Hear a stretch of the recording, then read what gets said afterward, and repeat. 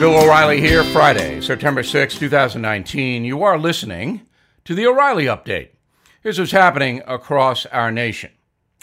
Next Thursday, September 12th, will be a very important day for our democracy.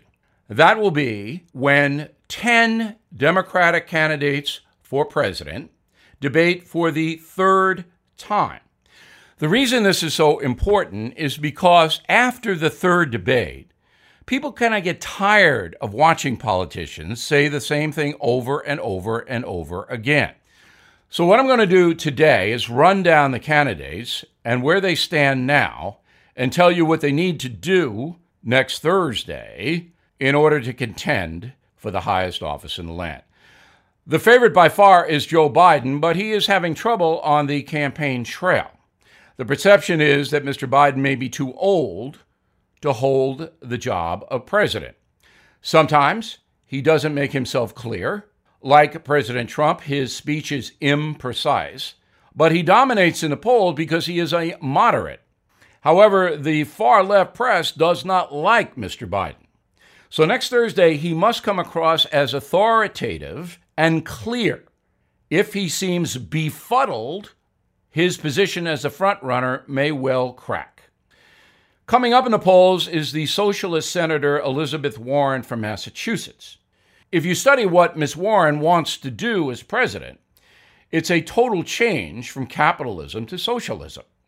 Same thing with Bernie Sanders. But Bernie is an old white guy, and that is not in vogue in some far-left precincts this year. So Elizabeth Warren has gotten ahead of Bernie Sanders in the polling. Both Warren and Sanders need to convince people they're not loons, but certainly their proposals are radical. Kamala Harris's campaign has not caught fire. I don't know if she can take on any momentum from one single night. Mayor Pete Buttigieg, a charismatic guy, good speaker, is not attracting much attention.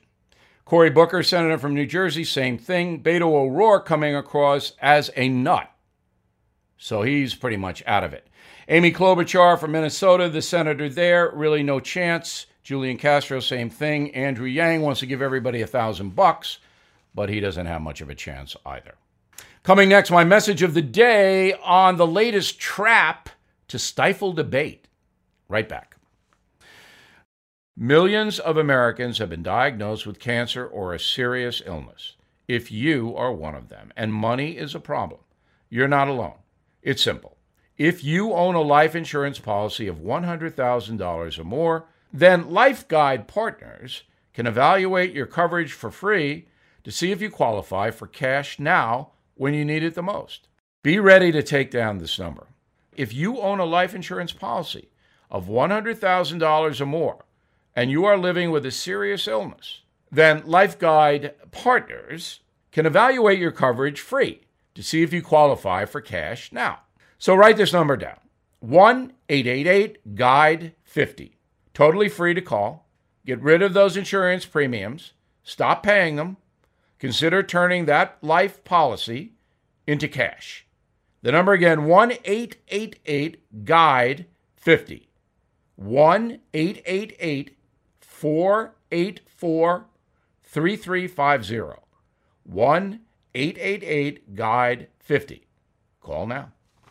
Time now for the O'Reilly Update message of the day. Just in time to capitalize on the race hysteria in America comes a new book entitled How to Be an Anti-Racist by Ibram X. Kendi, who directs the Anti-Racist Center at American University in Washington, D.C.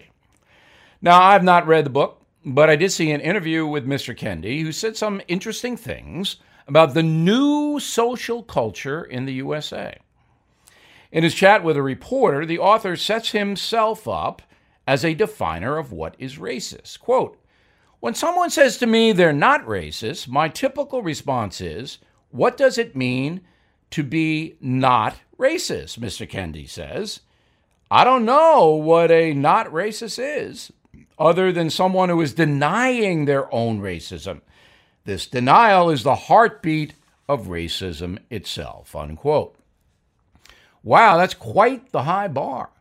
If you don't think you're a racist, that opinion alone proves you're a racist.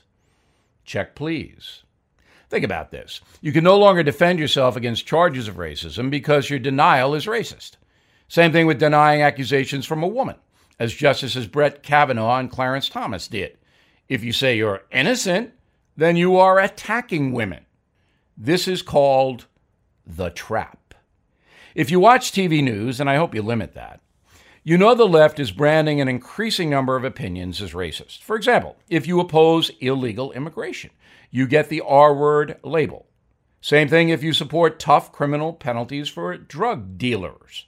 And Ibram Kendi takes it a step further. If you are not actively involved in, quote, combating climate change, you guessed it, you are committing a racist act.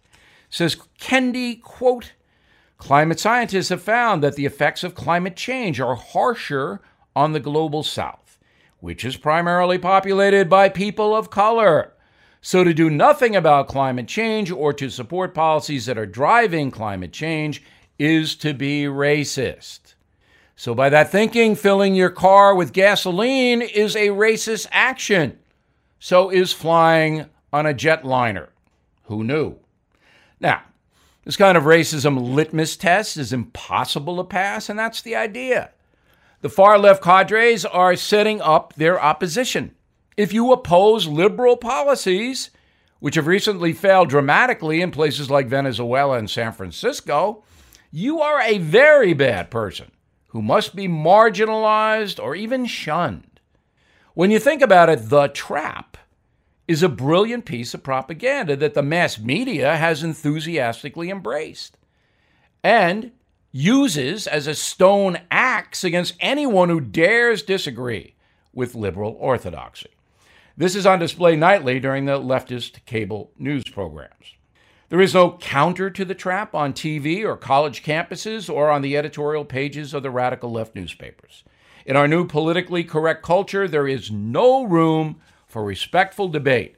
And anyway, we don't talk to racists. Again, quite an impressive totalitarian play. Of course, just by saying that, I'm a racist, horrifying doesn't even begin to cover it. That is the message of the day. The O'Reilly Update will return with something you might not know. The Amazon Capital One data breach just hit. 106 million of us just had our names, home addresses, banking information exposed. Forget credit card theft. Your far greater risk is home title fraud.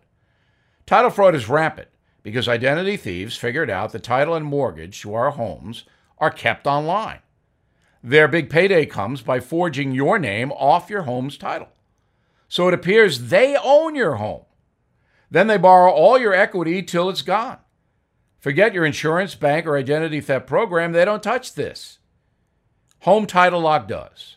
And they do it by locking down your home's online title and mortgage. The first 60 days after crimes like the Amazon server Capital One breach are crucial. So I got you 60 risk-free days of Home Title Lock protection. Claim your 60 risk-free days at HomeTitleLock.com and enter your home address to see if you're already a victim. That's HomeTitleLock.com, HomeTitleLock.com. Now the O'Reilly Update brings you something you might not know.